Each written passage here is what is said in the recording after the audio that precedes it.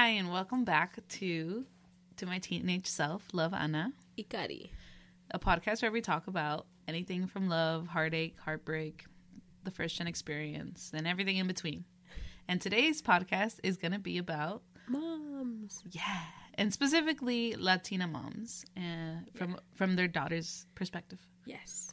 And I think we wanted to continue talking about moms in this podcast because a lot of the relationships that we have with other people, we notice that we're based on the relationships that we had with our own moms or the relationships that we saw our moms have with other people.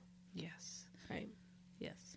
Yeah. So, would you want to start off with the first memories of our moms? Yeah, let's do that. Start. Okay. Well, for me, I think I had a very unique experience when it comes to matriarchy or moms, right?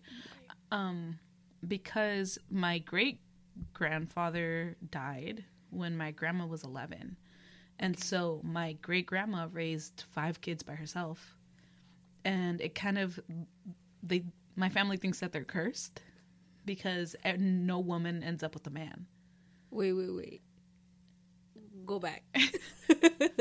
I know this is about moms, but specifically, my grandma said that when my great-grandfather, her dad, was alive, there would be a crow that would land on their house every day at 12.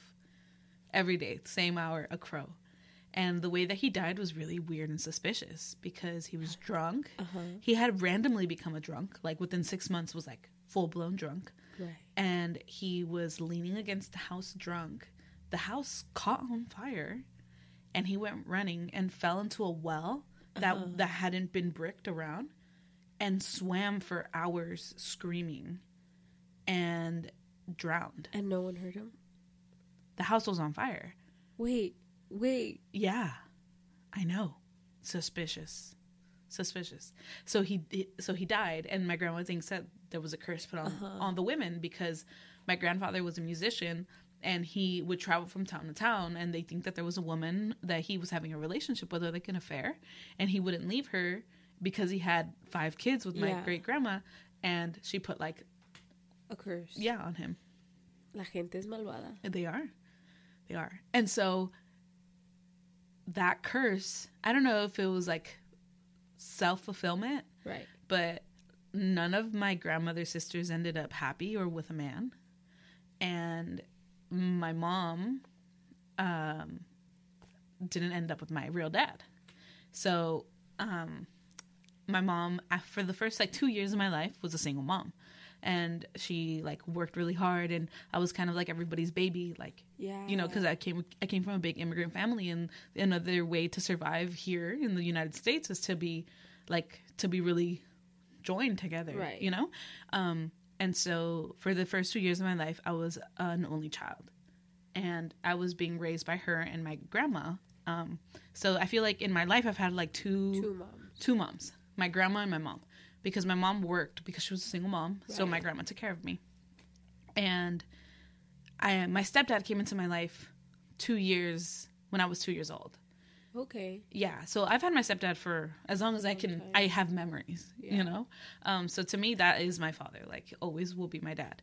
When I mention my dad, it's him. Yeah. That's beautiful. So what's interesting with my mom is I feel like with her, my earliest memories were just pure love. It was so easy being with her. Yeah. Specifically, I think because she didn't have a dad and she didn't have a grandfather, she was always raised in this matriarchy of women, only women. I think when you talk about your mom, she seems like a very loving person. Mm-hmm. Y'all seem very connected. Yes, we are. And the thing about her is that because she didn't grow up with a dad and she didn't grow up with a grandfather, and because we had a very unique family, because I feel like most families are patriarchal in the Latino sphere. Absolutely. So she grew up I don't need a man. And she treated my dad like that, and she treats everybody like that, and she kind of has that attitude where she's I'm independent, I don't need a man, I have him because I want him, that kind of thing. And I think that's kind of been my earliest memory of her, is her just kind of being she worked a lot. like, I just remember that, like, very specifically, is that she worked a lot. Yeah. What about you? That's interesting that you say that about your mom. I think with my mom, I had a very, like, not as close of a relationship with her. It was almost like we needed to be this perfect family. Because I remember the earliest memory that I have with her is her always being a mom because she was told that she needed to be this figure or this role. And so a little bit of the backstory, right? They immigrated here. Sorry. It's okay. They got married when she was 17. Wow. So she had just turned 18. They got married. She had her kid 9 months later, my older brother. And since then, she has been a mom. Wow. Like, that is the only role that she knows, right? Yeah. Mi mama is like una santa, you know? There's some moms that I feel like were just born to be a mom. Mm-hmm. And she's one of them. And she started to, like, gather all of these ideas of what it was to be a mom based on her mom and my dad's mom, which was very, like, you need to serve your man, you need to serve your family, you need to be there at expense of yourself, right? And so growing up, I remember her just always being a mom. Like, she would always do everything for us. And I would love that. But I never was able to see her as anything else but a mom, right? Like, she never talked about her hobbies. She never talked about anything that she loved to do. She never hung out with friends. It was always like, what else can I do for my children? What else can I do for my husband? And then if there's extra time in the day, what can I do for myself? Yeah. You know? So I think that created this, like, barrier where we weren't allowed to grow emotionally as, like, mom, like, as women or as mom and daughter, because she always had to, like, be doing things and having these extra roles, and she couldn't just sit down and, like, have these deeper conversations with us as her kids. She was always doing things. And it was in your family household, it was your mom was the only woman and your dad? So it was, so it's my mom, my dad, and then my two siblings. So it's just me and my mom as the only woman. Mm-hmm. So when I started growing up, it was a lot of, like, okay, start learning that you have these ideas of you need to take care of everybody else in your family. So when she would be at work and it was, like, summertime, I would be the one that's helping clean the house, or helping take care of my little sibling, or helping do laundry, or helping, like, I would cook for my dad in the mornings. Like, it was like, what, now you're taking on some of these roles because the expectation is that at some point you're gonna be a mom. Yeah. And you're gonna have to do these things for other people. And I think that has shaped, in a lot of aspects, everything else around my life, about, like, giving to other people. And then if I have time, give to myself. Yeah. And it's interesting because you are always going to kind of follow the footsteps of your mom. Yeah. That's kind of how we've grown up to be, like, as Latina daughters, you know? Mm-hmm. That was another thing that I was just thinking right now as you were talking about your brother, because I was thinking about the fact that you have an older brother. And I was... and I remember you telling me how your mom and your older brother were alone for a long time, and that's why they have this, like, oh my god, yeah, connection. Yeah, because so when my parents didn't migrate here together, right? So primero vino mi papá, and he stayed here for, I think it was 3 or 4 years, and then he gathered enough money to bring my mom and my older brother from Mexico to here. And during that time, my mom was a single mom. And she was like 19, 20, 21, taking care of this kid alongside my grandma. So he, I think, has the same relationship that you have, where he was raised by 2 women. Mm-hmm. And he is very loved by my mom, because they had to like lived together for 7 years. He didn't have his dad for his first 7 years, so he did everything with my mom. And then they crossed El Rio together. So when they tell that story, it was my mom and my grandpa, and then my older brother, who was 7 at that time, on his shoulders holding on to my mom as they crossed together. So I can't imagine, like, that one, like, the amount of trauma that they both had to experience and deal with together. Because it wasn't just crossing the river. It was, like, metiéndose en un avión with fake with fake IDs and getting into this plane and going and hoping that they don't get caught, and, like, this emotional bond that really got them together. And I still think that at the end they still have this bond that I don't have with my mom. Because I grew up with both parents, and she had to split her time up between all of us. Yeah. And then by the time, you were like 4, you had your little brother was born? Yeah, we're how 5 years apart. But then I started becoming like his mom, and I still feel like I am his mom. I took up a lot of, like, parental duties before I should have. Because your mom was already putting on you the whole, like, you have to take care of them. Yeah, and I think for you, your brother, you have, like, a 10-year gap? Yeah. And it's literally that. Where you start taking the role of a parent. So I think a lot of, like, my childhood experiences weren't robbed in a way. They were just not the same as every other kid. And not the same as your siblings. And you're living in the same household. Yeah. Because nobody tells you that. I think when everybody's like, oh, you have siblings, all of you get treated the same. No, the fuck we don't. No. And it's not favoritism. It's just the fact that, like, your parents have different relationships with each child. Yeah. And so, like, you can see, like, I'm sure your older brother has a different relationship with your dad than your little brother does. Yeah. Oh, absolutely. Because I think for us, in sibling-wise, this is how I like to compare it. My older brother was the trial run. That's how I like to call him. He was, they were teen parents growing up, trying to raise a kid. They messed up a lot. They have a lot of grace for him because they didn't know what they were doing with him. I was the middle child and the only girl, so I had a whole bunch of expectations. I had to be the one that, like, did good in school. I had to be the one that siempre se portaba bien and never, like, if I did something wrong, it was the biggest fucking deal. And then my little brother, they were like, okay, we already raised 2. La de en medio no salió bien. Yeah. So then the little one just gets to, like, chill. The expectations are lower. Yeah.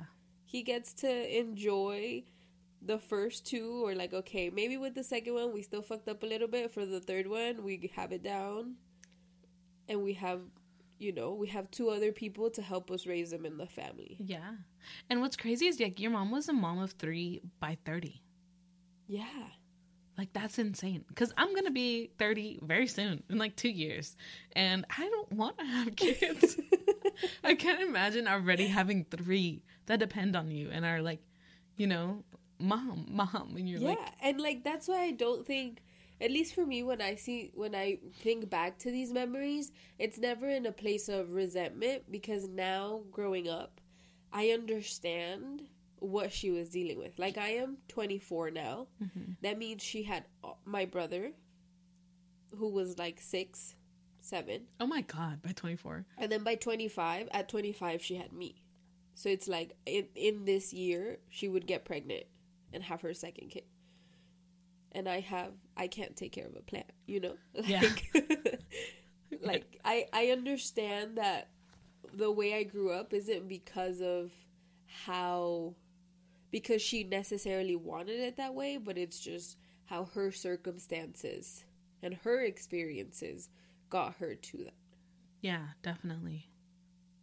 Because, I mean, it's always, like, they crossed over. Yeah, but not only that, like, she took on this role that she will never be able to take off. Like, being a mom is, you never stop being a mom. Yeah, and I think that's what's so scary about me wanting to become a mom, because there's this expectation that this is, like, this whole new role that you are becoming. It's like a forever thing that you, at least in my experience, that's what I would become, and that's it. Like my whole other identity of being a teacher, of being a master's student, of being eventually a doctorate wouldn't matter, because now I am a mom. Yeah. And then you'd be like a mom teacher, like a teacher, like, you know, like everything then is... Or like I have to sacrifice. Oh, I can't work full time because I'm a mom. Or I can't do this because I'm a mom. Yeah. And your whole identity becomes connected to being a mom and having a kid. And then I feel like people just see you in that light. Like they forget that you are a human, that you can, that you have so many other things that you enjoy to do. Yeah. And there's so much that society puts on you. Like, you can't do that anymore because you're a mom. Yeah. You know, you shouldn't be doing that. Oh, that's a bad mom because she does this. That's a bad mom because they do that. And there's so much bullshit, because that's just another way to keep you in control. Yeah. It's just another, like, besides all the gender stereotypes that you have from being a woman or being an immigrant or whatever it is, now you're adding these additional expectations. Yeah. Of like, oh, this is what it's like to be a good mom, and if you're not doing this, if you're not at this standard, then you are shitty. Yes. Exactly. I think there's so much more in between than just that, you know? Yeah. And I think what's interesting about like moms and like what roles that they play, like for me, what my mom she was 27 when she had me. So she was already older. Wow. Yeah. So she was 27. And I feel like, I mean, I'm 27 now. And if I had a kid, like I could raise a kid. Yeah. I mean, I could. I know that I could. Because I'm mentally mature. Like, my mom passed the 25. Like, her brain was developed, you know, when she had me. She wasn't a kid. She didn't feel... My mom was never a kid. Like, my mom never got to be a kid. My mom started working when she was 15. But even before... So, she didn't go to high school in Mexico. She just started working. And even before that, like, she was helping raise her two little brothers... her two siblings, because my grandma worked 6 out of 7 days a week, and my grandma was a functioning alcoholic. So she was like, she never got to be a kid. Never.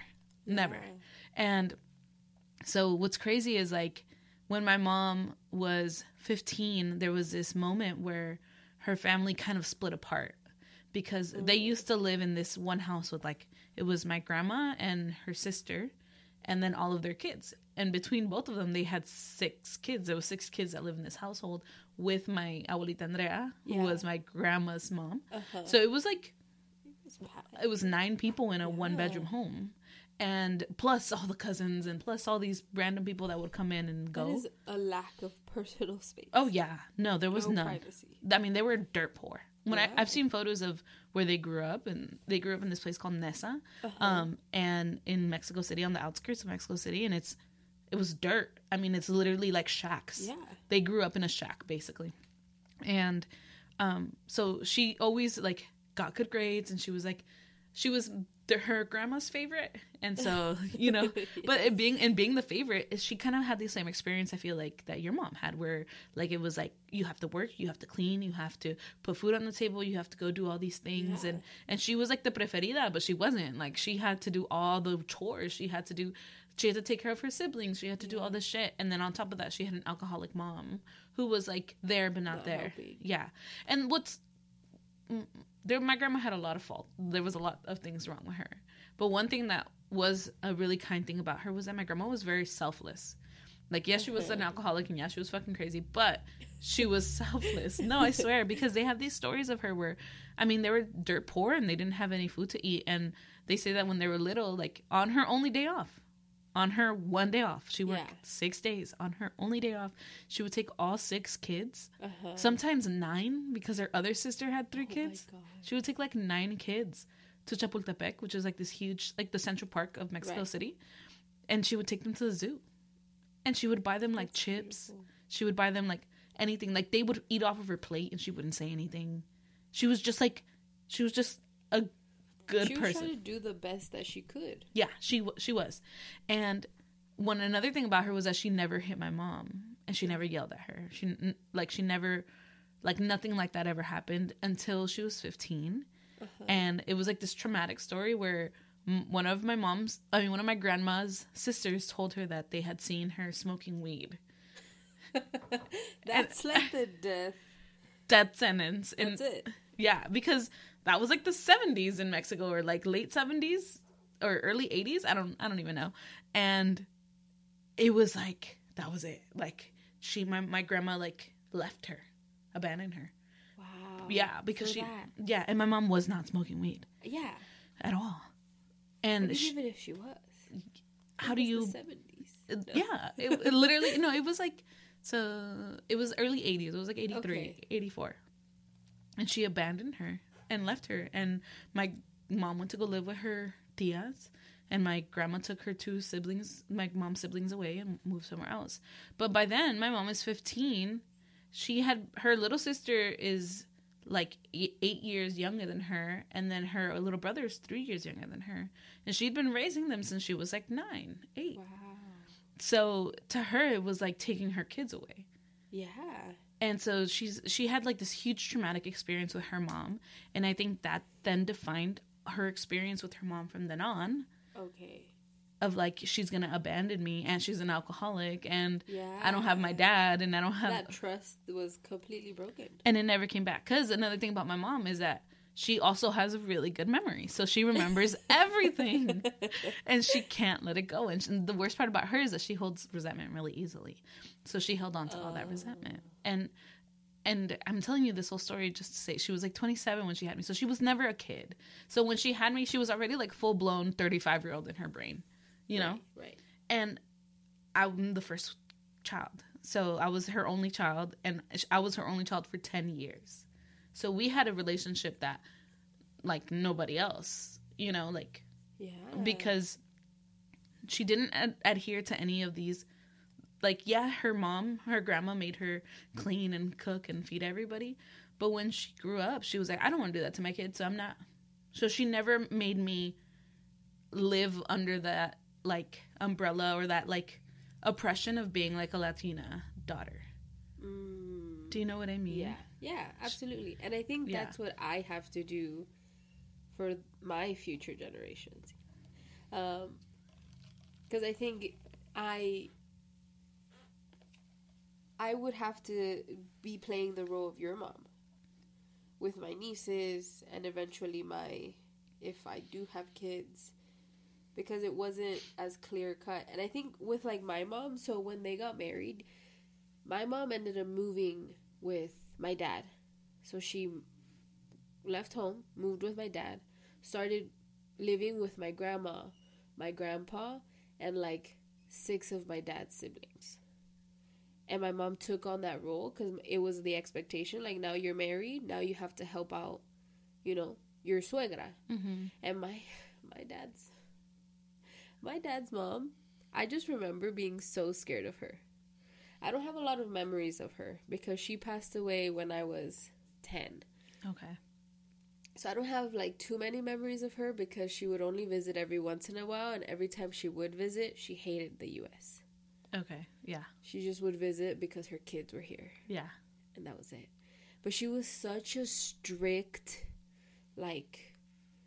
it had to be a certain way woman. And so my grandma, the thing about my grandma on my dad's side is that she ran her own business. And I was just finding out about this a couple years ago. I was remembering. She used to sell menudo on Sundays. And it would be like a whole process that would start like Friday night, Saturday morning, where everybody would just, like, it was a family business where everybody would work together to like make the carne and do the things. And there would be people that would come by Saturday afternoon and like lay down or like bring the pots and pans so that they had them ready for Sunday morning, because they knew that by like 10 p.m. the menudo would run out. Like, this was a big hit, and I was just finding out about this. Wow. I know. So she was this businesswoman, so she had to be like this, like strict with the money, strict with everything, because she had to feed her family. She had to like feed 9, 10 plus people that were living there at once. And so even when my mom did get married, she never got this ability to just like live with your husband and live with a honeymoon and have this like married life now. She moved in with my dad, And then she started taking care of other people. Wow. Yeah. And she lived next to she lived with her suegra, my grandma. And it was always like, Rosy, ven a hacer esto, ayuda, ayuda. And I know that for my mom, because of the way that her mom grew, like, her mom raised her, it was never a challenge. It was never something like, oh my God, tengo que ayudarlas. But in the same way, I feel like if she was given the opportunity to choose, she wouldn't have done that. She would have wanted her life to be very different. Yeah. You know? That definitely. Yeah, because when she grew up with my grandma, my mom is the second or third oldest. Y ella tenía una hermana, mi tía, that passed away from cancer. And she left a daughter, my cousin, when she was 2. So she was pregnant, she got cancer, passed away, her daughter was 2. Oh my Su God. papá, hijo de la chingada. Yeah. Left, got married like 6 months later, some shit like that. Would only pay child support. Didn't care. Mm-hmm. Yeah. On her 18th birthday, he like came. It was like, este es tu último like child support check. We're done. It was like that with her. Wow. Que cabrón, right? Yeah. But, so my mom, my tia was the one older, 2 years older than her, and then it was my mom. So my mom took on the role of taking care of her along with my grandma. So as she was taking care of my older brother, she was also taking care of somebody else's kid. Wow. That wasn't even her own kid. Wow. And so she had 2 at the same time, trying to raise them while she was living, like, so she would go visit them every day and like go to my grandma's house and go back. And she like was living this role of just always having to take care of people. And now, I think I told you about this when I became a teacher.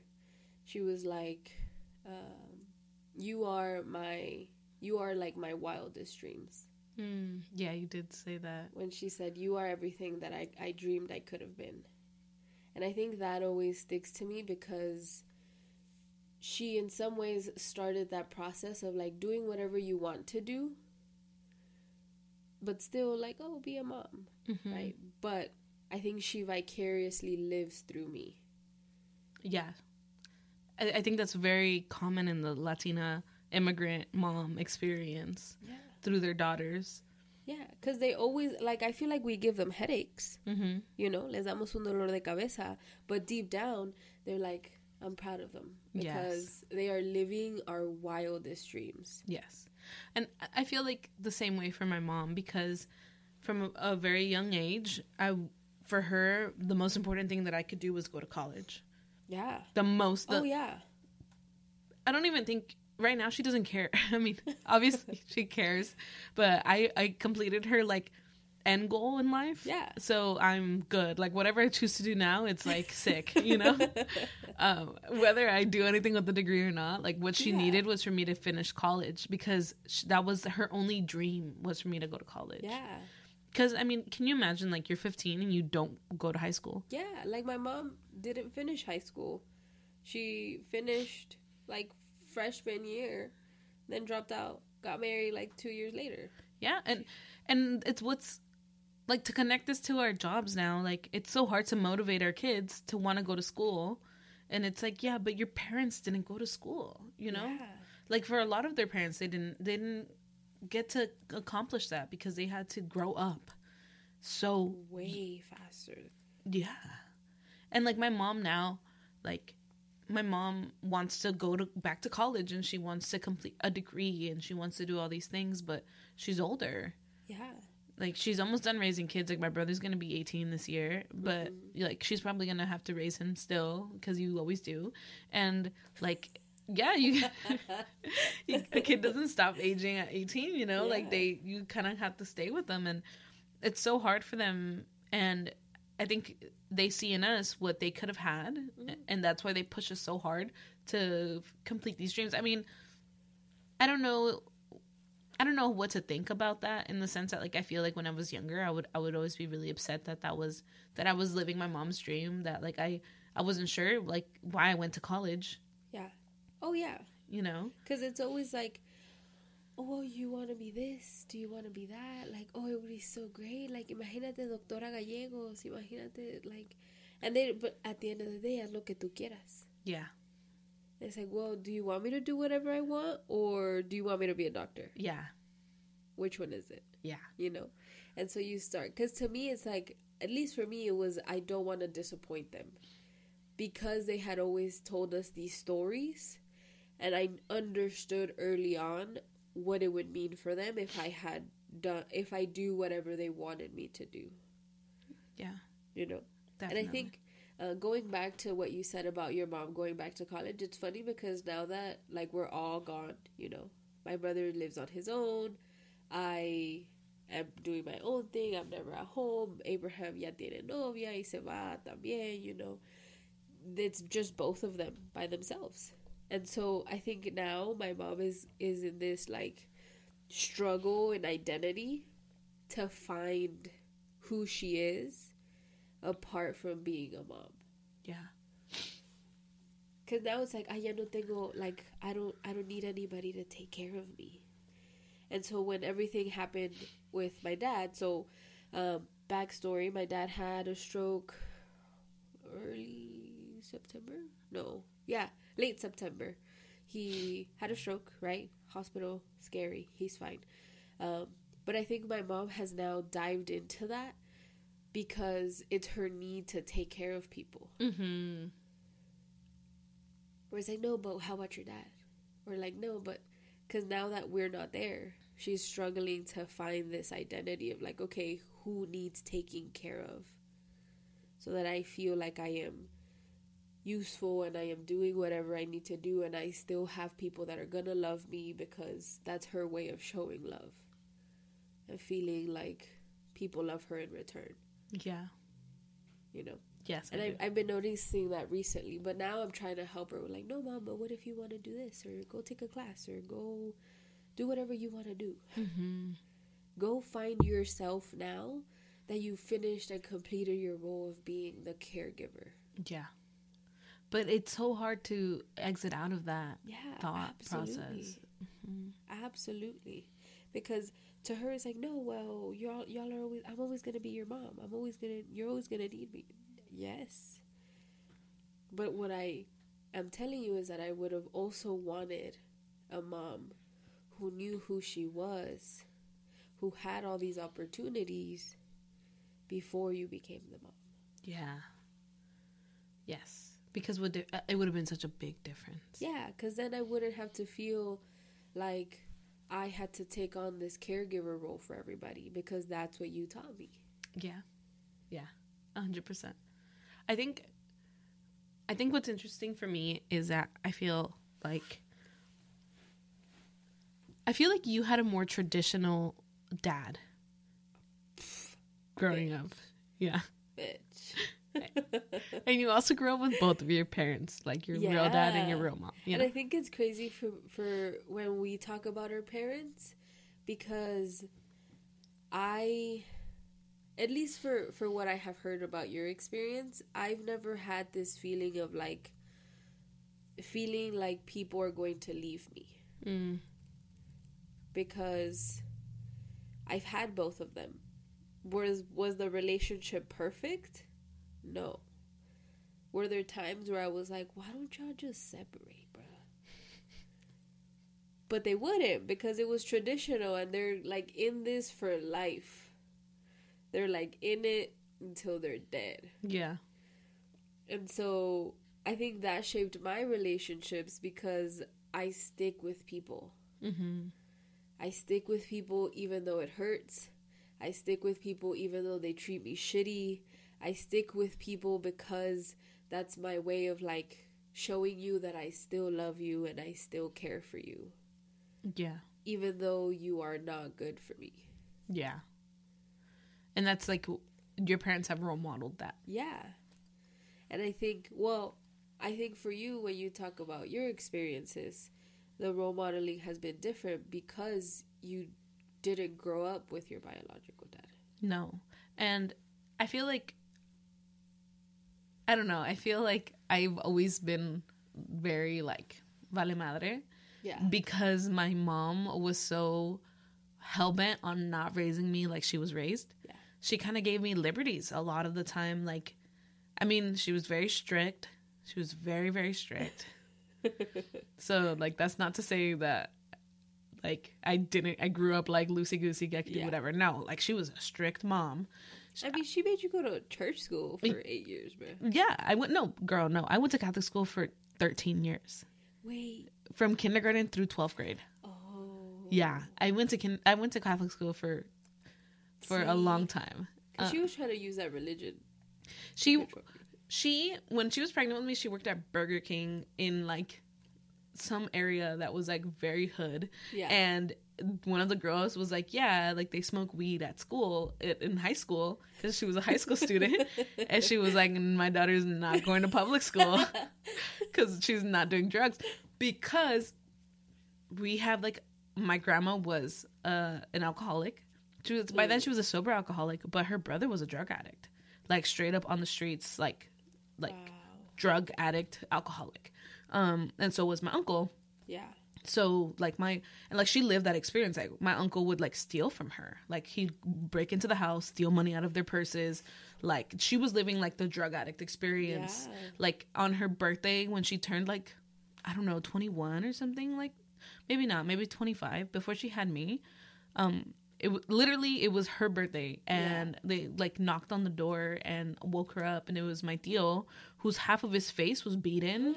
They had beat him with a lead pipe, and he was, like, blood was drenched all over him. His face was broken. Like, he was messed up to the point where, like, he was walking through downtown LA that fucked up that white people were like, do you need us to take you to the hospital? That's how messed up he was.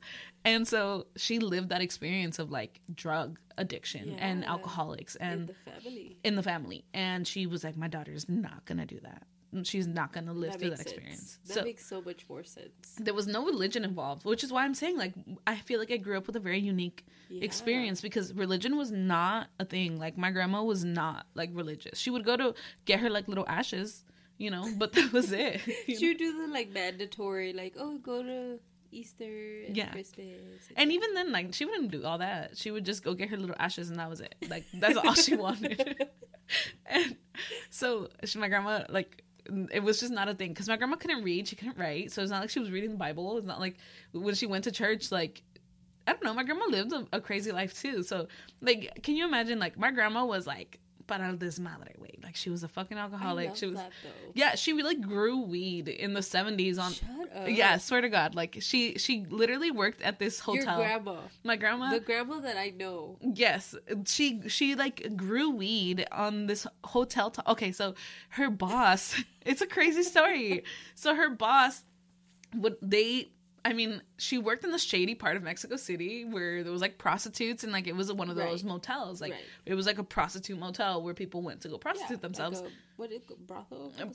Kind of. I mean, it was still seen as a motel. Oh, yeah, okay. So her boss weed would go move through that hotel.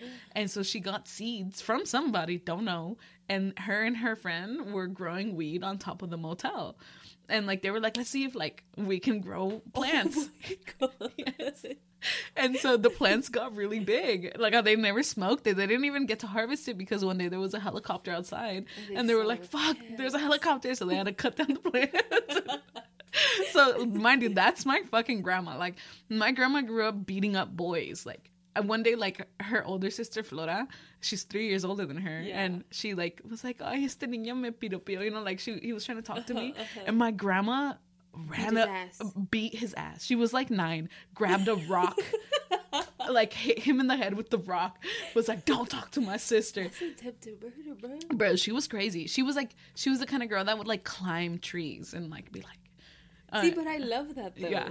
I wish I had that in my life. My life, I think mine was so repressed and, like, it has to be like this and it has to go a certain way. But can you imagine, like, that was my grandma. She was, like, in love with, like, 2 men at once, like, playing them. Like, she was crazy. Yeah, she was just, like, living her best life. And so, like, and that's who raised my mom, you know, like, you know what I mean?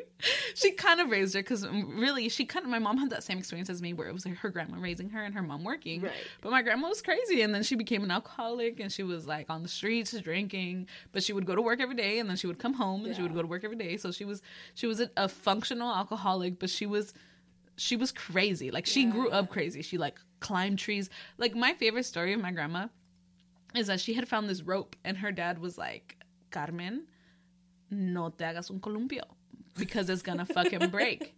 And she was like, I do whatever I want. So she made the columpio, you know, the swing, and she was holding on to her little sister, and the rope broke. So she found her ass. She dropped the little girl. The little girl was crying, and she ran. She just ran off. She did not care. She was like, and like she heard her dad screaming for her, like, Carmen, and she was just like her nickname was La Loca. Like, really? Yeah. That was she would like swim across the river. She was like a tomboy. This makes a lot of sense though on why I feel like your mom worked so hard to break that, like, not generational trauma, but like to end it there. Yeah. You know, where she didn't follow those footsteps. Yes. And you didn't follow those footsteps. But so here's another story. One time, my tío Joel, who was a drug addict, he's super like clean now. He's like he's been a sponsor for like 20 years. Yeah. So he's like helped people get clean. Like, he's been clean for a long time. Yeah. He's been clean since he's been living here, and he's been living here since I was like 4. So he's been clean for like 24 years, something like that. And he's so funny. But when he was younger, there's this story where they all went to a party. And it was like a party, and there was a band playing in Mexico City. Uh-huh. And suddenly there was a fight that broke out. And my tía Maribel, who had taken him, because they were cousins, she like runs out. And then she goes, me olvidé de Joel, right? And they run back inside. And he's on top of a table throwing chairs. Like, into the crowd. He's adding on to the desmadre. Yeah. And she's like, Joel, ¿qué haces? And he was like, I always wanted to do that, you know? Like, just a crazy. And then my tío Javier, who my mom also grew up with, and they were like, they were like best friends. My tío Javier was fucking crazy too. Like, he was selling weed when have you ever watched Narcos Mexico? No, but I've heard. Okay, so in Narcos Mexico, when all of the weed, like, when it was being sold through Mexico, he was selling it. Shut up. He was 12.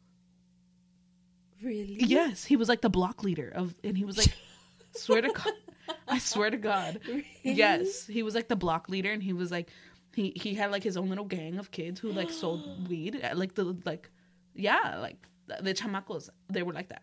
Girl. Because I'm telling you, they grew up poor as fuck. So, and he was a drug addict too. So, mind you, my mom's best friend, her cousin Javier, was crazy. Yeah. Her brother was crazy, and like, so like they're about like, so when I heard these stories, I was like, oh, this makes sense why I'm the way I am.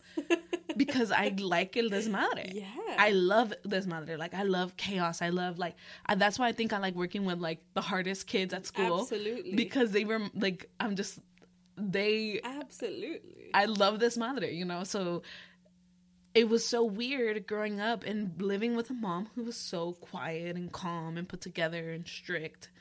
And I think, in a sense, she knew that I was going to be like this, you know, because she wanted not to beat it out of me, but like she wanted to prevent it. Her best. Stop. Oh, wow. But at the same time, she is very nurturing to who I am as a person.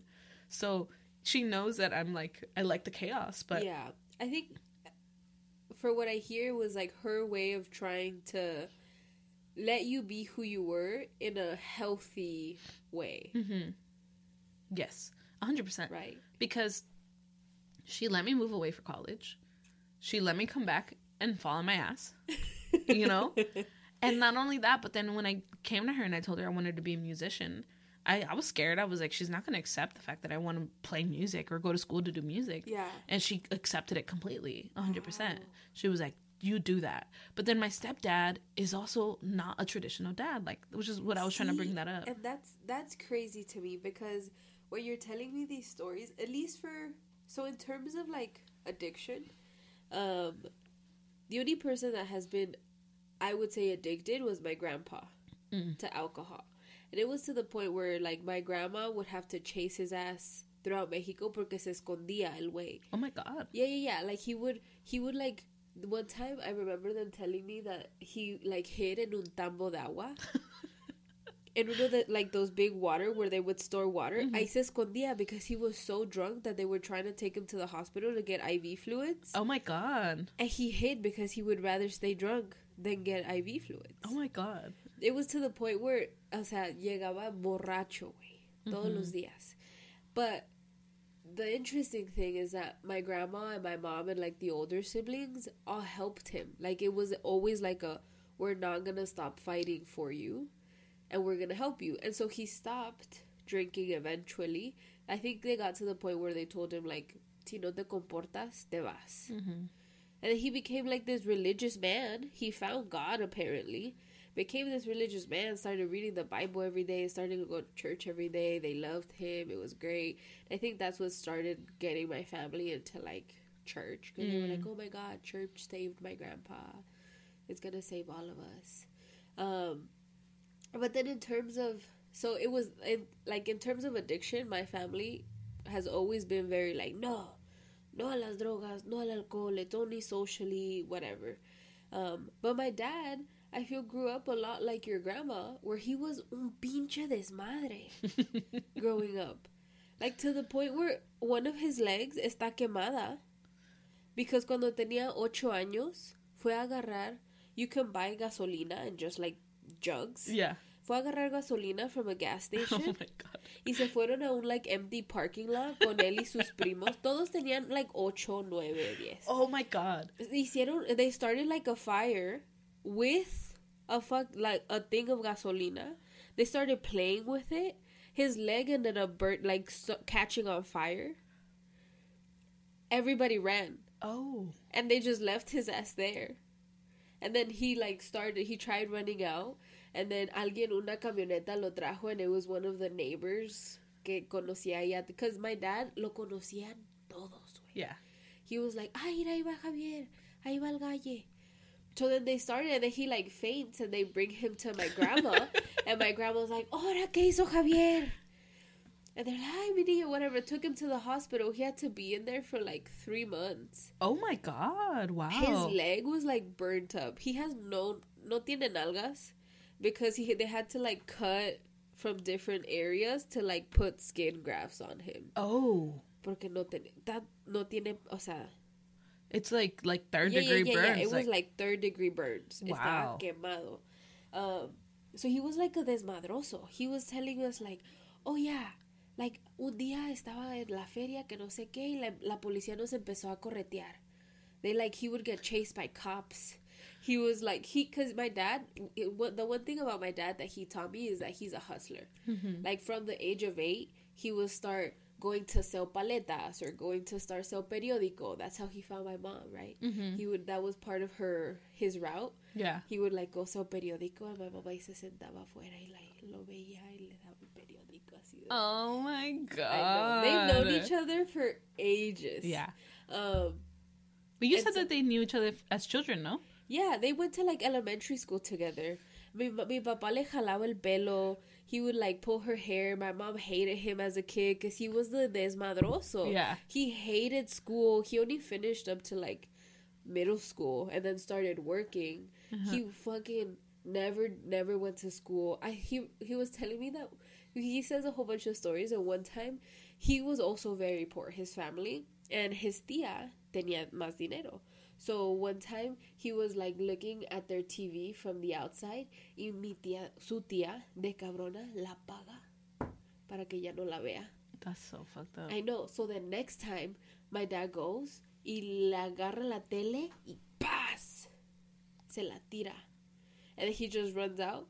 So by the time he gets home, well, obviously my grandma beat his ass because he's like, why the fuck are you breaking people's TVs? Now I owe another TV, and we don't even have a TV. So now we're definitely not getting a TV, you know? Yeah.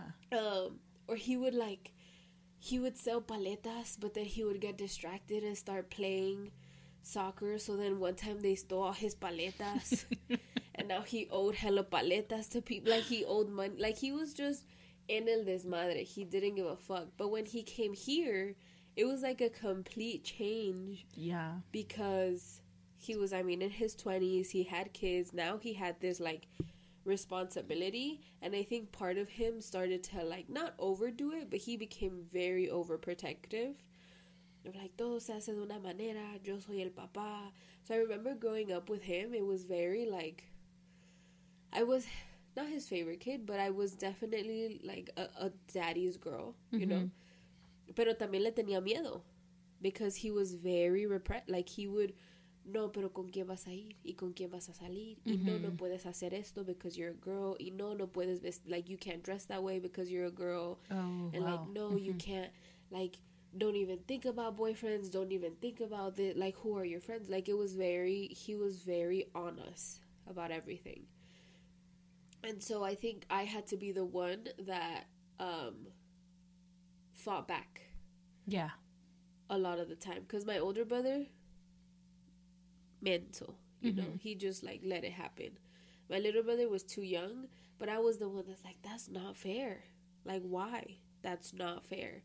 That was always me. Like, why, though? It was always the pushback of why. That's not okay. Yeah. And so then that's how I started growing up. You know, I started getting used to it. Started to, like, teach them a lot about, like, well, why aren't you seeing it this way instead? And then I left when it was time to apply to colleges. They were like, oh yeah, apply to colleges, woohoo! But stay home and stay close to home, and we don't want you to leave, and we still want you to be with us.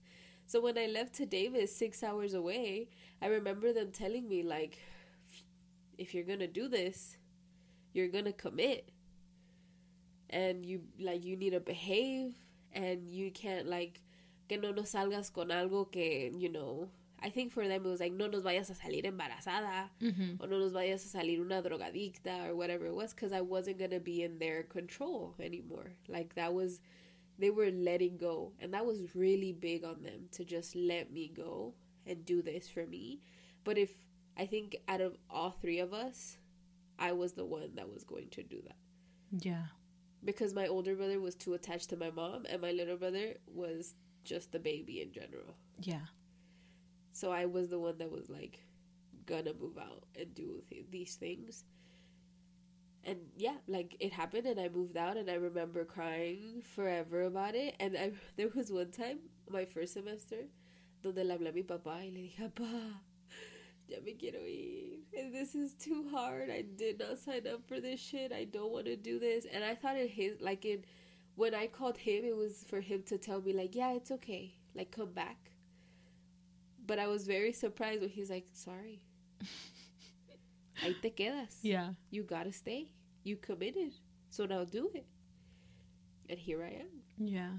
He never let me go back. I cried to him multiple times throughout my freshman year. He was always like, no, you gotta stay. You gotta commit. And I think me moving out helped our relationship a lot in terms of parenting. Yeah.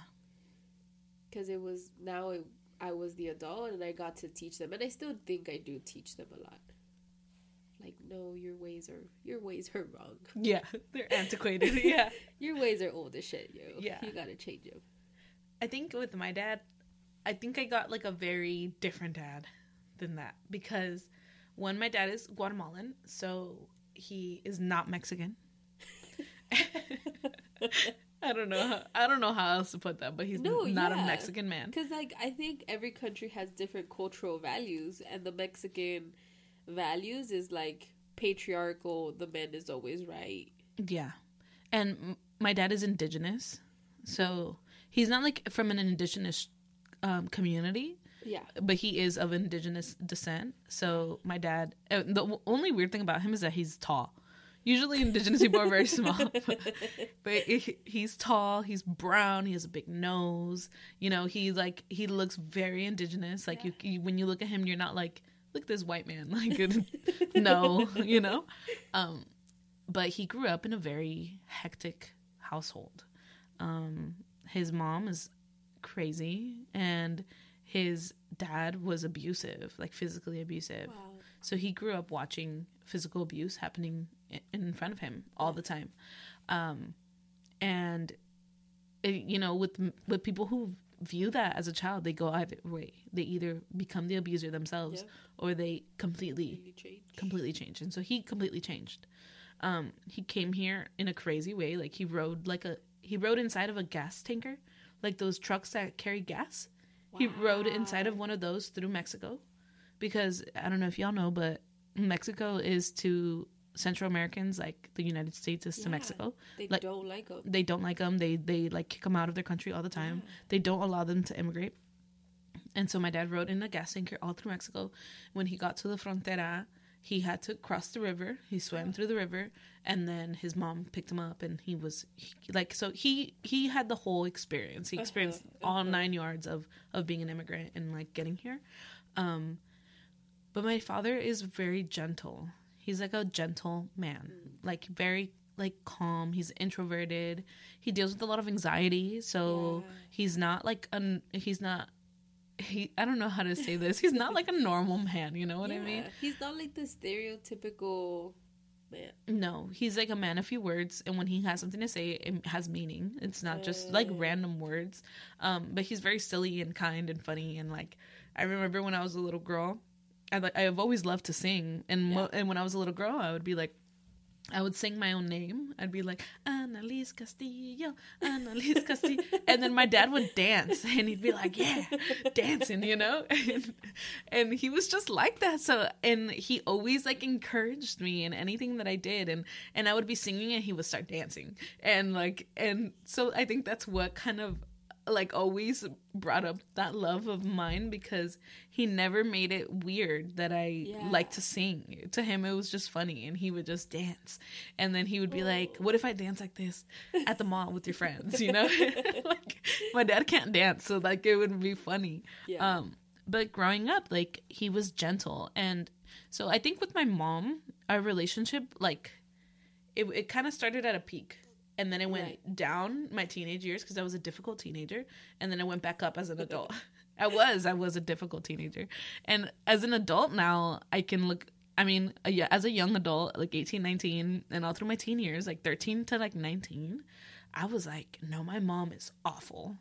And then now I'm like 27, and I'm like, no, I was awful. You know? It was hard. Because, okay, I have a little brother. My little brother is autistic. Yeah. And so he was born when I was 10, but they didn't like diagnose it in him until he was 3, when I went through puberty and was 13. And so I had a lot of jealousy towards my brother, because he got a lot of attention and I didn't. Yeah. I had a lot of attention because I was an only child, and then all that attention went to him. Away. Yeah. But then it was in the hardest times of my life, when I was 13 and like 14 and a teenager. Yeah. And that's when I was getting attention from boys, and instead of having like my mom being worried about me and like what I was going through at school, she was worried about my brother, because he was developing way slower. They were trying to get his diagnosis. They were trying to figure out like why he wasn't speaking, like why he was obsessed with certain things. Like they were trying to figure out this. They were navigating this whole new world of being a parent of an autistic child. Yeah, which is so hard. Absolutely. Like, I mean, especially I think like culturally, it's not seen as like any exceptionality is not really talked about. No. Or discussed. Especially or like, what do you do? Yeah, especially not in Mexico, you know, or in Guatemala, or, you know, it's not spoken about. It's not diagnosed there. At least it wasn't when they were growing up there. And so they have to navigate this world with this child who's precious but autistic, and then with this teenage girl who is emotional and an artist, you know? Like, but my dad always knew how to balance it really well, because I think they had different jobs, and their different jobs allowed for them to be different parents. Oh. Because my mom worked at a restaurant, and she was a manager, and a manager of a restaurant is hard. I mean, working at a restaurant is hard. Like, you're dealing with, and she worked at a university, so it was like 2.5K people going through the restaurant every day and making and she was in charge of like maybe 50 employees. Damn. Daily. And then not only that, but she is a Mexican woman with an accent working for a white institution. Yeah. So she had to deal with like racist bosses, racist students, fucking everybody. Yeah. And on top of that, my grandma and her had a terrible relationship, and my grandmother was sick and getting sicker and sicker and sicker. Right. So I mean, I'm just now realizing like how much was on her plate. Yeah. Where my dad, he worked as an independent contractor for a woman who they together had built like this partnership, and he helped her like start her real estate empire. And so he just kind of, not that he had it easy, obviously his job was laborious, but it was not the same as my mom's. I mean, he could go in whenever he wanted. He had a different location that he went to every day. Yeah. He was just kind of like, he had it a lot easier than she did when it came to stress. He also wasn't living with his own mom, you know, who was hard to live with. Like, he dealt with the dramas of Guatemala and his family in Guatemala, but like, it wasn't the same. Yeah. It was not the same. And so where my mom had very little patience for my emotional self, my dad had endless patience for me. And like, it was like, I feel like my teenage years with my mom were so difficult because her stress level and then my little tolerance for her and her stresses, because to me it was like, they're not paying attention to me. She doesn't love me. She treats my brother way better than she treated me. Where it was like, my brother was autistic and I couldn't see through that. I didn't understand that at all. Because, you know, growing up, she worked so much that she never went to my school for my birthday, like, and brought cupcakes for my birthdays. Yeah, but it wasn't because she didn't want to. It was just because she didn't have the capacity. Exactly. Whereas with my brother, it was kind of like she could use the whole, like, my son is autistic, like, I need to go to his school. Yeah. And so she kind of had to be a lot more involved because his life. He was a different child. And also, like, I don't want to say that I was gifted, but like, I was very different than Pablo. Like, Pablo, he started talking at 5. I started talking at like a year. Like, I was like, I talk. It was so easy. Like, the way he also sees the world is very different. Yes. So they had to be way more involved in his life. Yeah. And I had jealousy because I missed my mom. Absolutely. I remember you lived with her for 10 years by yourself. Yeah. And I'd be like, well, let's just go to the mall, just me and you. And she'd be like, no, I have to take your brother. And I'd be like, ugh. You know? Which sucks because he was a small child. But I think at that age you didn't understand what she was dealing with him. Mm-hmm. And I was selfish, but I was also a teenager, and I didn't understand what I was doing. And but my dad, like, I would write poems, and I'd be like, "Do you want to hear my poem?" He'd be like, "Okay, but you have to read it really slow." And then he'd be like, "I really like that line. That's a really good line." And then I would write songs. He'd be like, "Okay, yeah, play them for me." And then I'd play the song. And to this day, I still get to do that with him. And I'll be like, "You want to hear the song I wrote?" He'd be like, "Yeah, okay, yeah, play it." And so he always nurtured this love in me to make and create music. Love that. And I think sometimes when you tell me these stories, even right now that you're telling me this story, I'm like vicariously living through you, because growing up, I think I had the opposite. I gave my parents the opposite experience that you did. I was like a really good child, a really good teenager, and then now I am the shitty adult. Not shitty, but like the troublesome adult. And I think because for me it was a lot of like, I'm just going to do whatever they need me to do to be a good daughter and to please them. It was always about pleasing everybody else before what I wanted to do growing up. So I never had that experience where I can just, hey, Dad, do you want to listen to a poem? That would have never happened in my household. Because it was always like, okay, in my head it was like, if I am too much of me, then I'm not being enough for I am not doing what everybody else wants, which means I'm not showing them my love. Oh. And I'm not getting love back. Yeah. So I always just had to be whatever anybody else wanted me to be. And I never got to explore what I wanted or what I liked. Yeah. And so when you tell me these stories, I'm like vicariously living through you, because I wish I had that. And I think that's amazing. And I think every child should have that ability for their mom and their dad to like be there for them and to tell them like, be who you want to be. Yes. Create, and I will support you. Yes.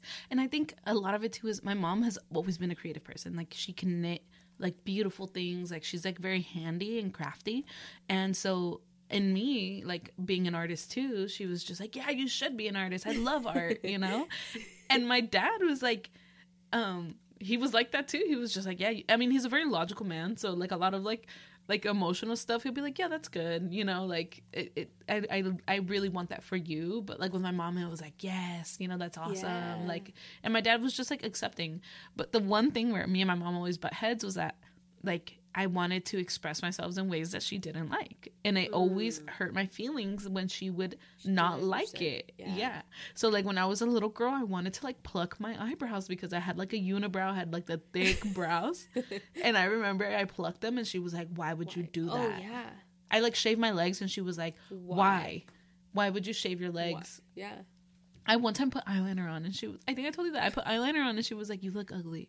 And I think like now looking back on it, like I think she just didn't know how to express to me that she didn't want me to grow up yet. Yeah. Oh, absolutely. It was this idea of like, I want you to like you for who you are and not change because you're doing it. Like I think when my mom said the same thing, it was more of like, I want to make sure that you're doing it for you and not because other people are telling you like, oh, you have hairy legs or you have, yes, you know. Yeah. But I think a lot of it too was my mom. Like she just didn't want me to grow up yet. But she didn't have the vocabulary for it because she had a mean grandma too. And she also had her mom wasn't mean to her, but like cold, unattached. And so for her, it was like hard to be like, no, don't do that yet. You know, like I want to do that with you, you know? Yeah. So that's where we always butt heads. It was like, I wanted to express myself. I wanted to feel pretty. We also grew up in a time where media was terrible to young, chubby Latina girls, you know? Yeah. So to me, it was like, why doesn't she want me to be who I want to? Yeah. But when I was 14, she let me like dye my hair and that was super cool. And she let me. When they finally let you dye your hair, bitch.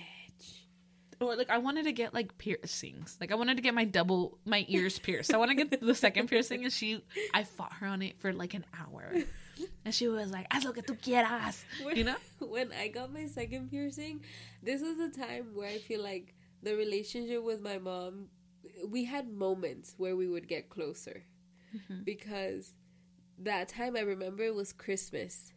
And this was one of the first times that she, like, physically complained to me about my dad. Where sometimes I would see it in her face, but this time she complained. Because it was during Christmas, and his card, my dad, the one thing about him, and I get it from him, is he is a procrastinator. And if you know me, I procrastinate. So he needed to get a new card. A new, like, debit card. Didn't get it. Was waiting. He got to the point where the fucking back where you're supposed to, because it was before tap, so you had to like swipe the card. It was to the point where that ya no se veía.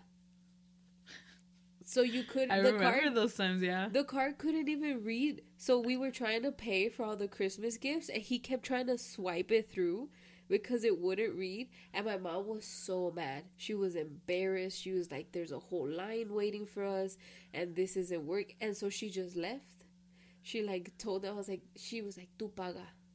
And he just had to like he was like trying to clean it with his shirt, just like like doing whatever he could. Yeah, Claire's was right there, and I was like, Ma, I know what I want for Christmas. I want another piercing. But it was always like, pregúntale a tu papá. Oh. Every time. She never had an opinion. And that was something that always got me mad. That's crazy, because for me, it was literally the opposite. No. I could not ask my dad for anything. For mine, it was always like, pero pregúntale a tu papá. Ama, quiero ir al cine, pero pregúntale a tu papá. Wow. Yeah, always. So then this time, I was like, Ama, quiero my second ear piercing. She's like, let's go. Oh my God. It was like her way of getting back at him. Yeah, absolutely. She was like, let's go. Y tengo dinero. And so she did, because with my mom and my dad, like my dad handles all of the money because he is like the man. Even to this day, my mom still has to ask him for money, and I still get upset about it because it's like, Mom, tú trabajas. Oh, wow. Yeah. So that's still something that I still have to fight with her, but she was like, no, yo tengo dinero. Oh. So we went to Claire's, And I was like, hi, I'm getting my second double piercing. And I did all the because it was all in English. So I like did the paper when I was like, Mom, sign right here. And my dad was like still walking out of fucking JCPenney. Oh my God. And I was sitting there in the chair and I was like so happy. I was like, yes. And I got him done. And I was like, look, pa. And he just looked at me. And my mom goes, ni empieces. Yo le dije que podía. I let her.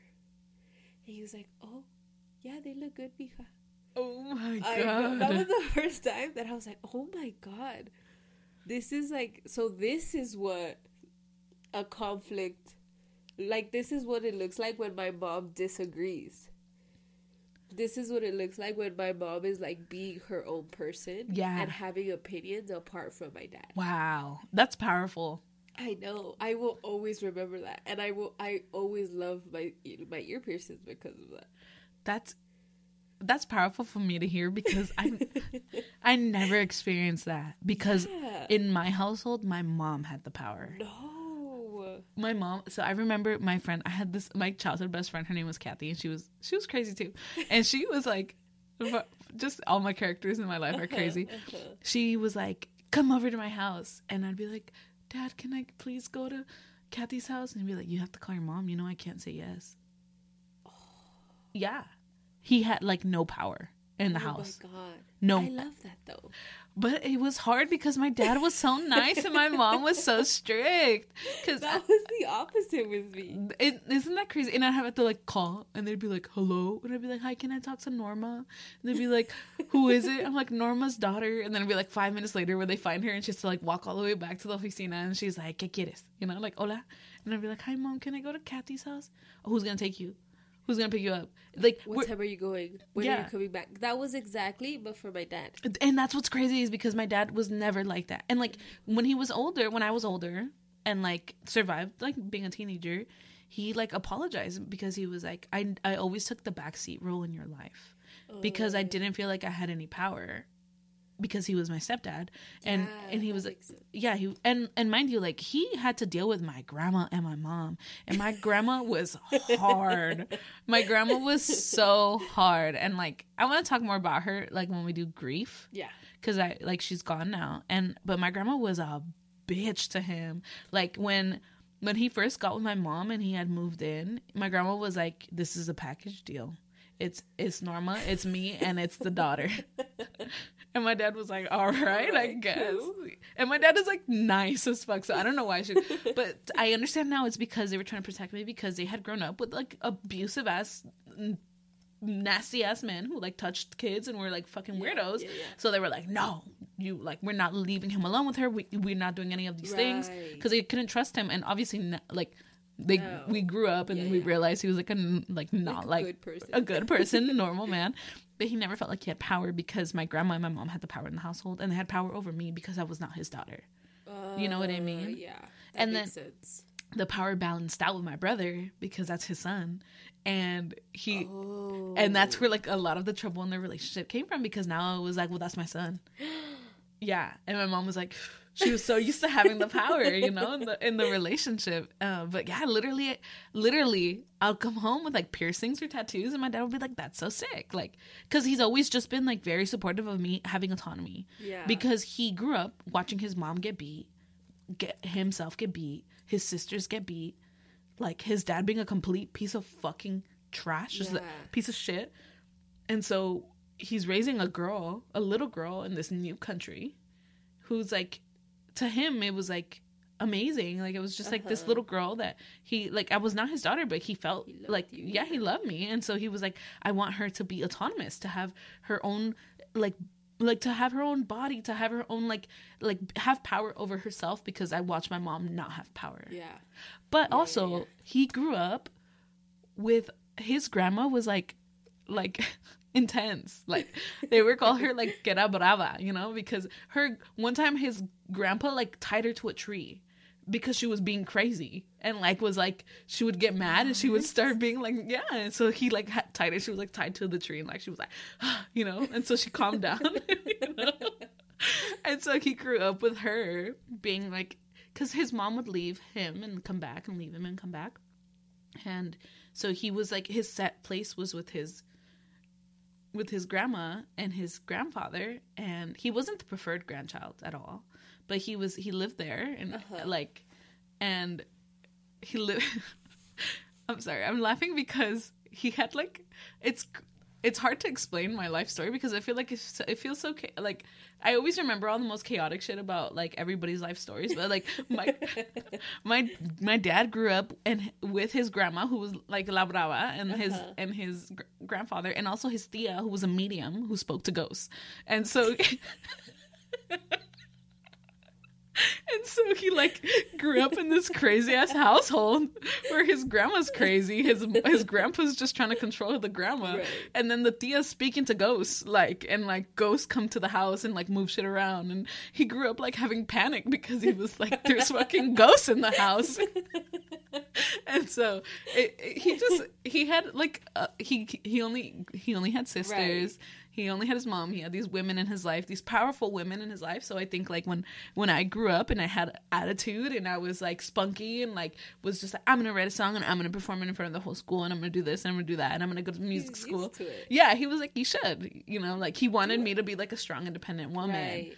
And so anything that I do to choose for myself, like get a tattoo, buy a car, move out, like do it. Like he was just like, you do it. Do it. Yeah. See, that's the one thing that I like, the only instance that I really struggle with my mom, and I don't resent her for it, but it does make me angry, is that I feel like she is like that. I don't resent her, but it makes me angry, the fact that I feel like she is like that, where she wants me to be who I am, and she wants me to like do all of these things, but she doesn't speak on it.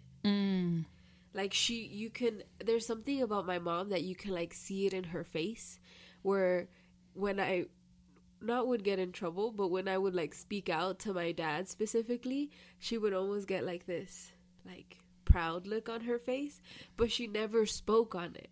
Like she never told me like, do this, do that, like be who you want to be, go get that piercing. But it was always like, well, yo sí te dejaría. Like I would let you. But yo no sé, like, you gotta ask your dad. That's tough. You know? And that's the one thing that makes me angry, because if she had more of, like, that power within herself to, like, speak out and be like, no, I want her to do that. I'm letting her do this.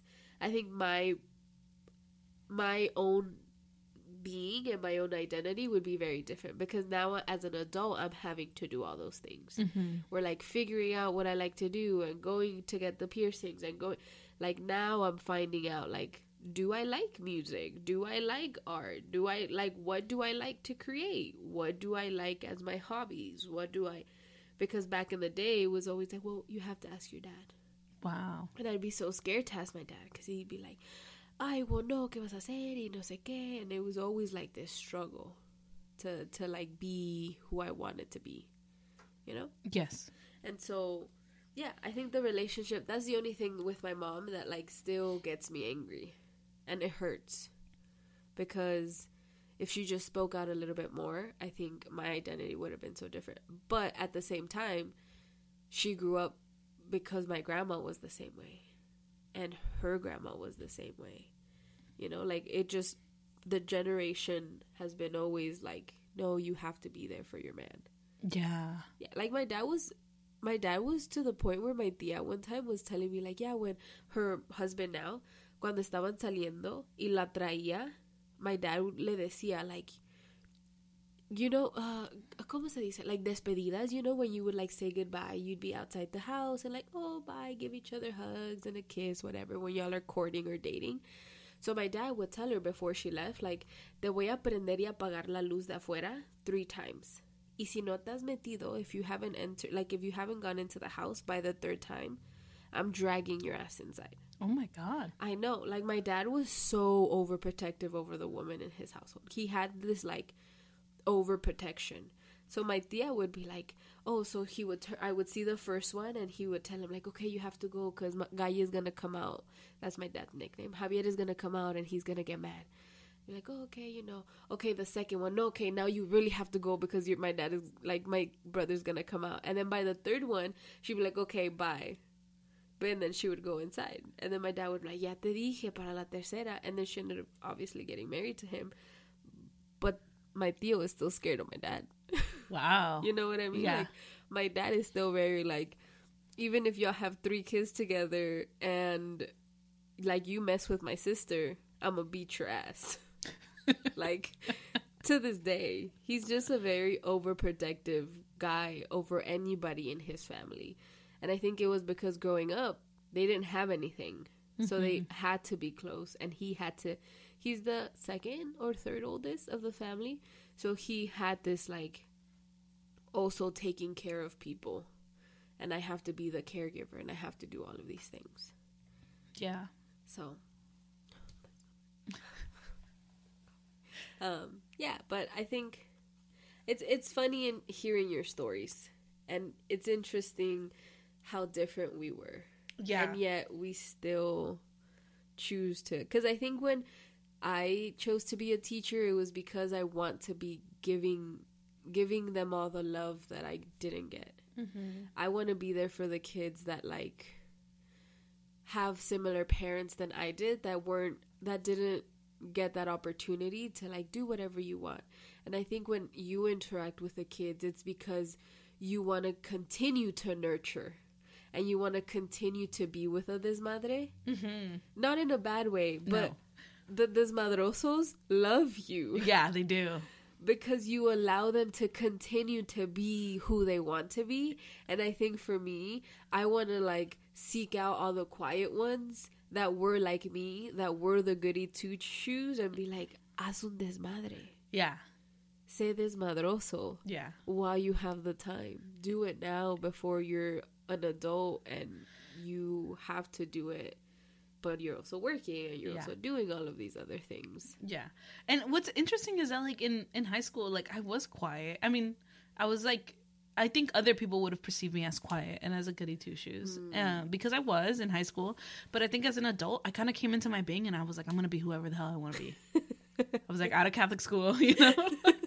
and I think that's when, like, my mom was really realized that she had raised, like, a tremenda, you know? Yeah. Because I chose to be who I wanted to be. Yeah. There's this story where I was already older. I was like 22, I think 23. And at my mom's job, there was this guy who was around my age, probably like 25, 26. And he had seen me because I had gone over to talk to her. And he was, like, joking with my mom and was like, Norma, like, let me talk to your daughter. You know, like, she's so cute. And she was like, te va a romper el corazón. And the guy was like, what? And she was like, you're going to try to control her. And she's not going to let you. She does whatever the fuck she wants. Yeah. And when my mom said that, me impactó because I already knew I did whatever the fuck I wanted. But for her to admit defeat, you know, because, like, literally my young adult years was me doing what I wanted to do and, like, a la fuerza, you know, like, if she didn't want to let me out, I would sneak out the house. I did not care. I was like, I'm 19 years old. I'm going to do whatever the hell I want. Or, I was like 21 when I started, like, I would leave. Like, I was just like, I want to go do whatever I want. And, like, I can't because she's oppressing me. Like, well, at that time, I felt like she was oppressing me. She was not oppressing me. I was just desmadrosa, and she was trying to protect me. And but in my mind at that age, I was like, no, she's oppressing me, or she's not letting me do what I want. And I think now I'm doing that at, like, 24, 25. Mm-hmm. I was like, I was a headache. I remember, like, leaving my house.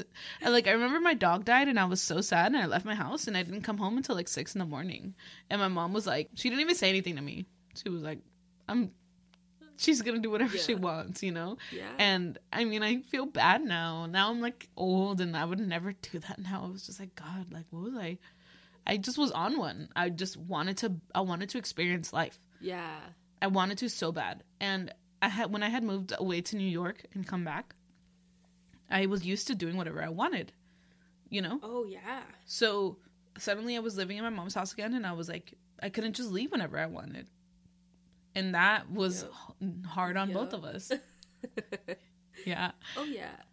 Because now, even today, like, same thing, right? Because like me and you were a couple years apart. So I think whatever you have already lived through, I am currently living, which is cool because then now when I'm like 27, I'll be like, okay, cool. I'm going to be a sick ass person. Yeah. With a whole bunch of tattoos, fucking living my life. Yeah. I know. Yeah. And I mean, literally, I remember I just would get tattoos and I would get tattoos. And I remember the last one I got was like this tiny, like quarter-sized one in the back of my arm. And I had never gotten any tattoo on my arms. I'd only gotten them where I could hide them. And she would obviously find out because she has that whole like Latina mom where she's just going to barge into your room. Just like, you know, what are you doing? You're like, knocking. And so she saw my tattoo and she was like, oh, so you're getting them anywhere? She was like, if you get another tattoo, I'm kicking you out.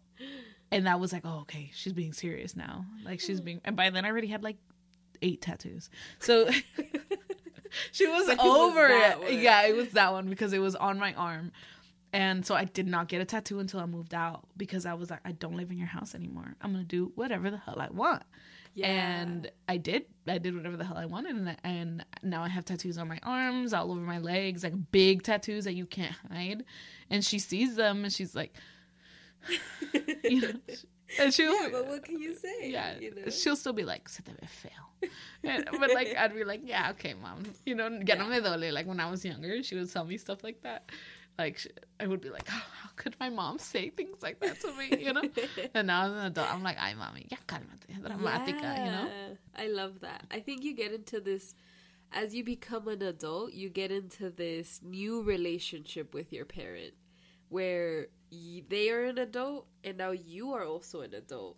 So your mental capacity, right? Like your cognitive thinking is now of an adult where you can have more like understanding for each other.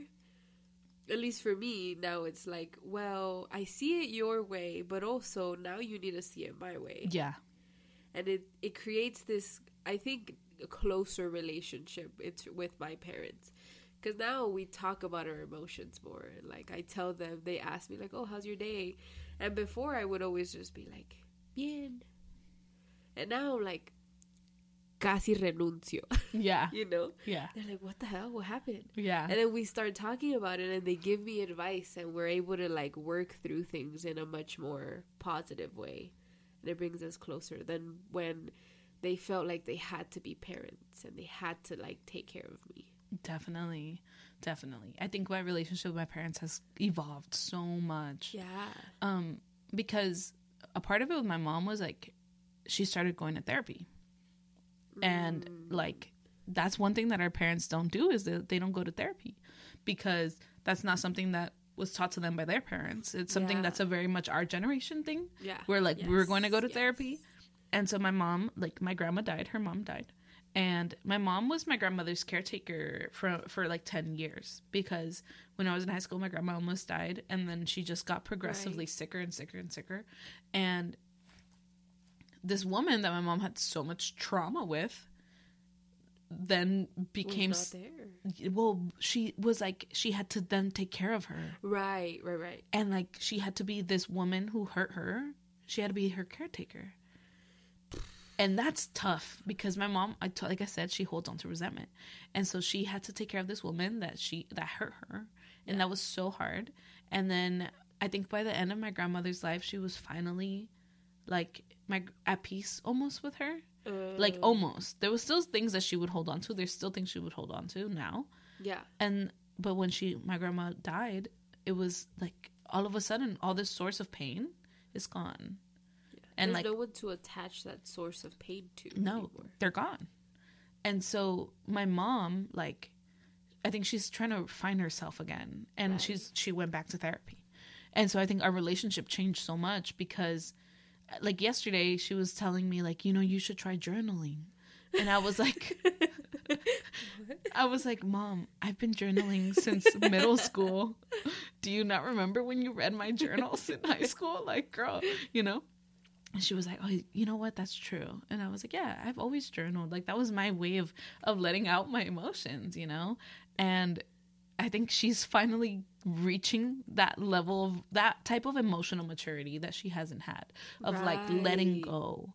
because emotions like get trapped in your body. Absolutely. And if you don't have like, find a way to let them out, they just sit there. Yeah, they become the diabetes, they become the cancer, they become it's your body's physical manifestation of your emotions. Absolutely. And so now I think she's going to therapy. My dad went to therapy for a long time because of his anxiety disorder. Right. And so I think my parents have both in themselves reached a level of maturity that was never there when I lived in the home, when my grandma was alive.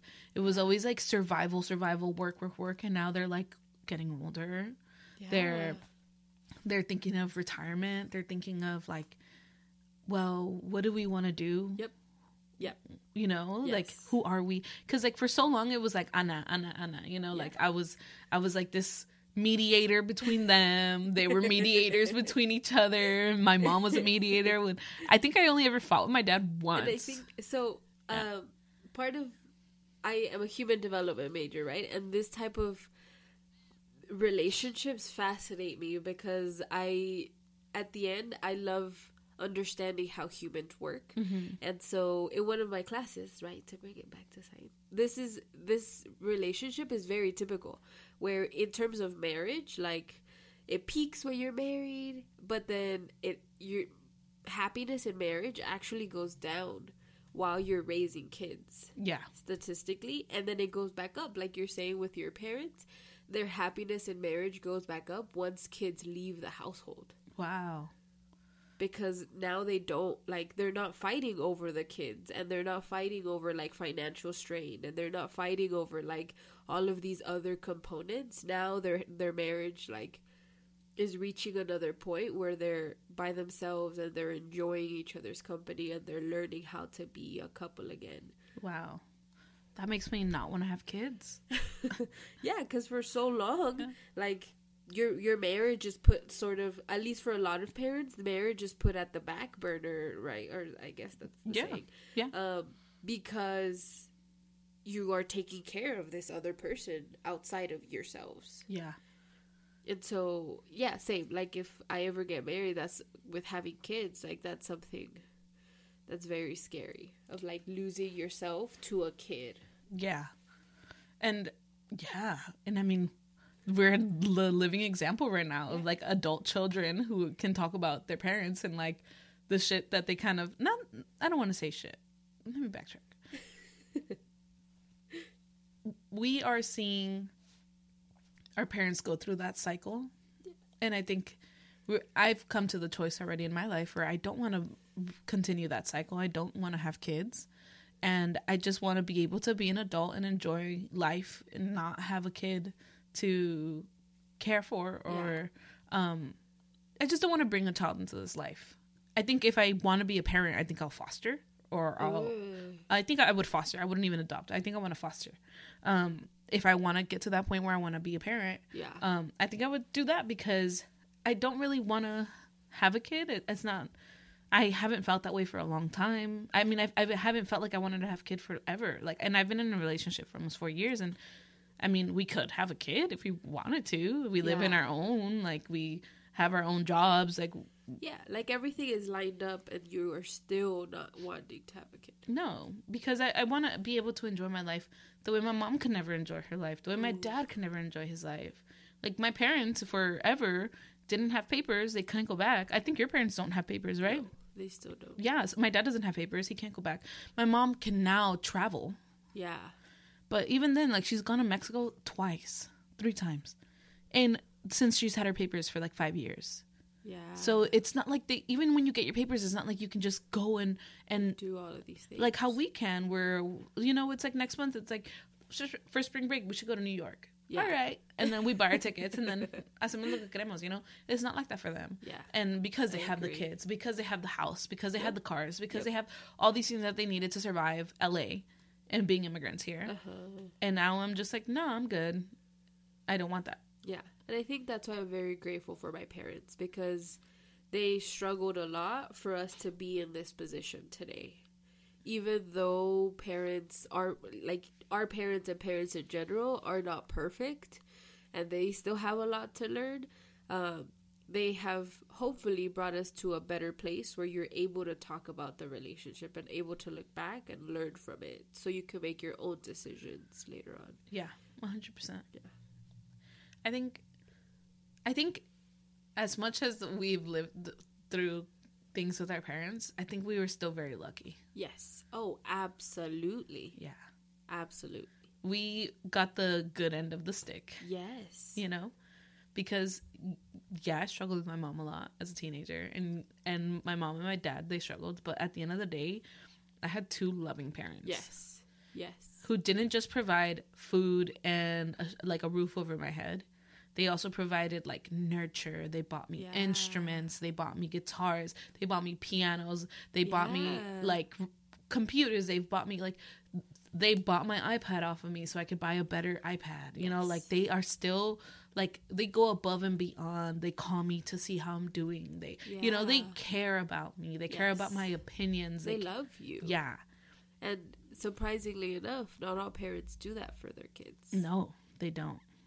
And we see that every day. Every day. And I think that's why one of the reasons why I chose to be a teacher, because it reminds me not only of my personal life and how lucky I am to be in that position, but also of how much I have to learn.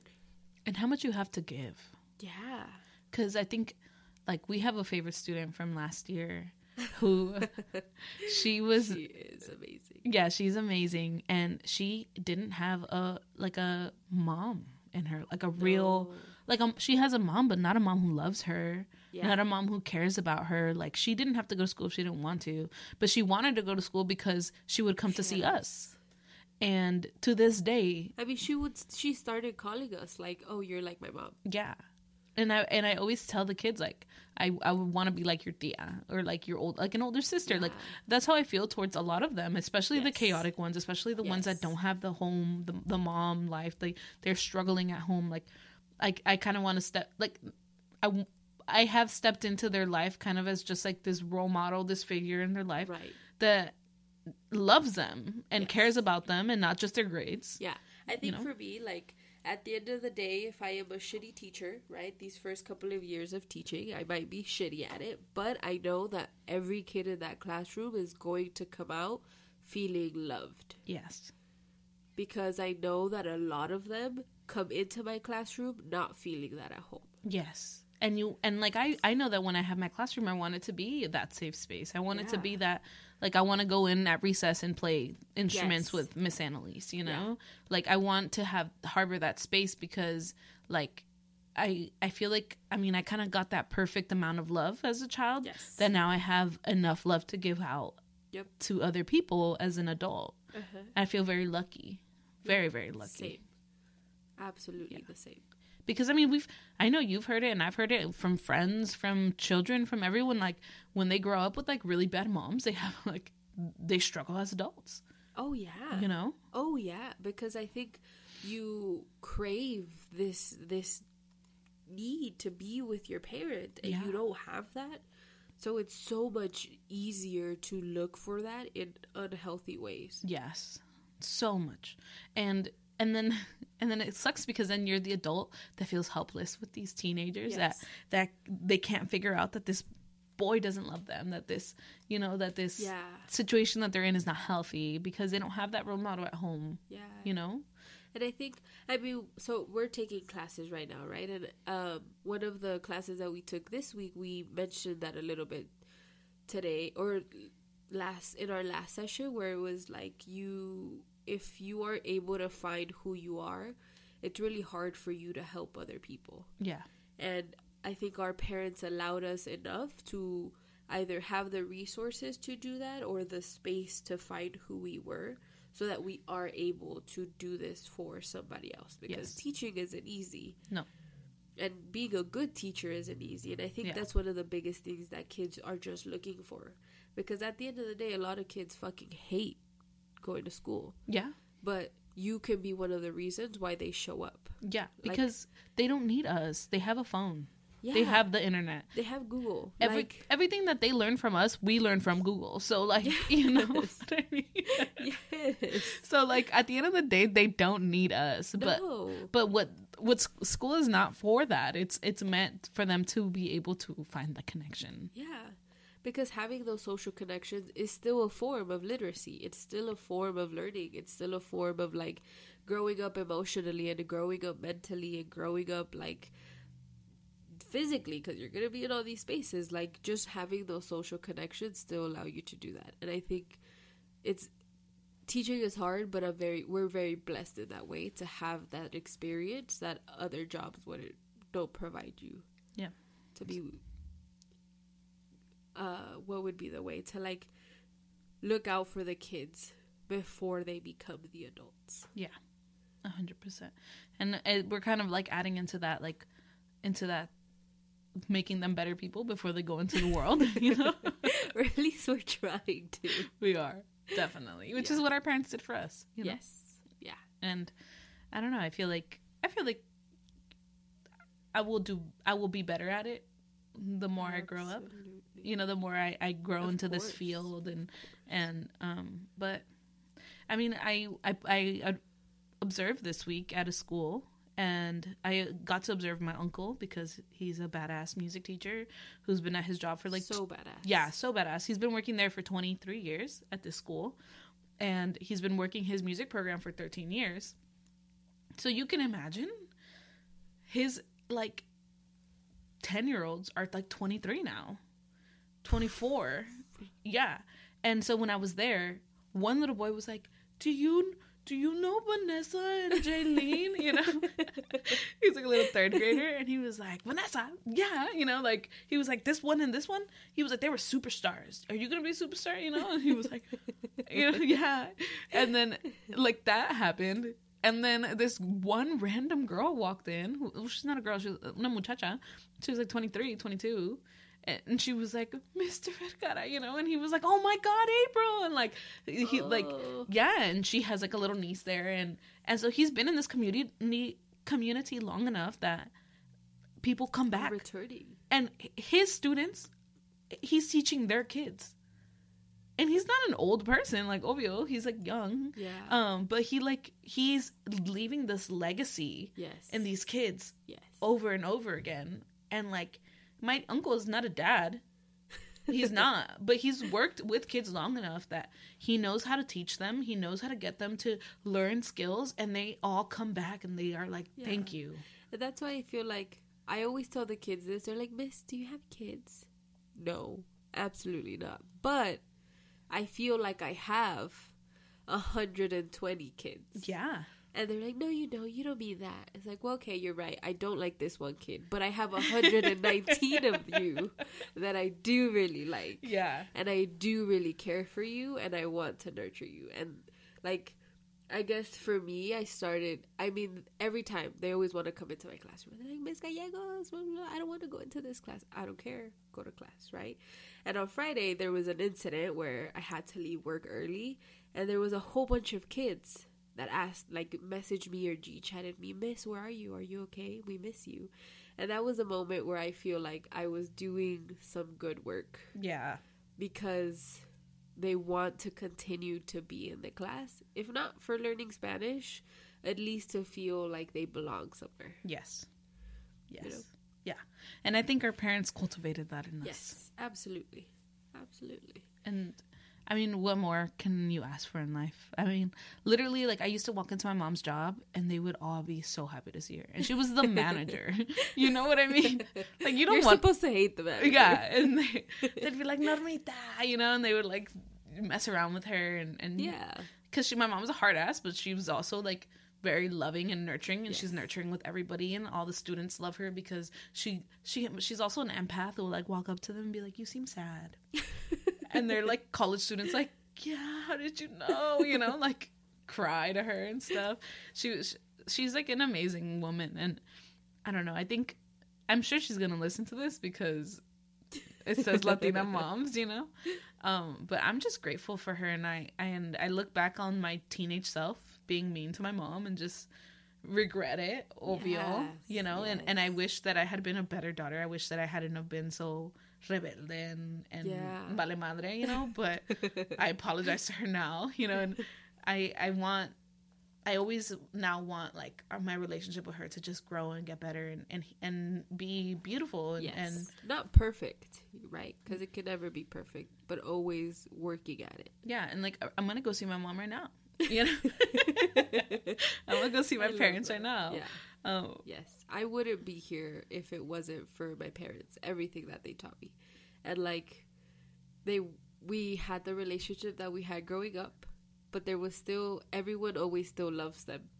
And everybody always wants to be around them. Yeah. And they're so good at talking to people. And the experience that everybody else had with my parents is very different than the experience I had with them in the household. Oh my God, yeah. Oh, absolutely. Yeah. But my mom is like everyone's favorite tia. Yes. Oh, same. Like, I would sometimes be like, why do you like them so much? No, not in that way, but it's like, y'all are always over our house. Yeah. Because they are these amazing, great people who are also great parents. We just had different minds and we would argue a lot, but it didn't make them bad parents. Exactly. We can make bad choices, but they weren't ever bad parents. Exactly. Yeah. And I agree with you. I want our relationship to continue to grow. Yeah. I can't imagine being without my parents today. Yeah, me too. That is a thought that's like... No. I'm not going to deal with it right now. Yeah. Another episode. Yeah. That's for another time. Exactly. All right. I feel like... That's a good ending. That's a good ending. Yeah, we're going to end it there. All right. Thank you all for listening. We are at the Sound Vibe Studio, being produced by Johnny, John Q. I feel like you always have to do the ending and the beginning. It just feels natural. But, yeah. Thank you all. Yeah. We'll hear you next time. See, this is why I can't do the endings. It's okay.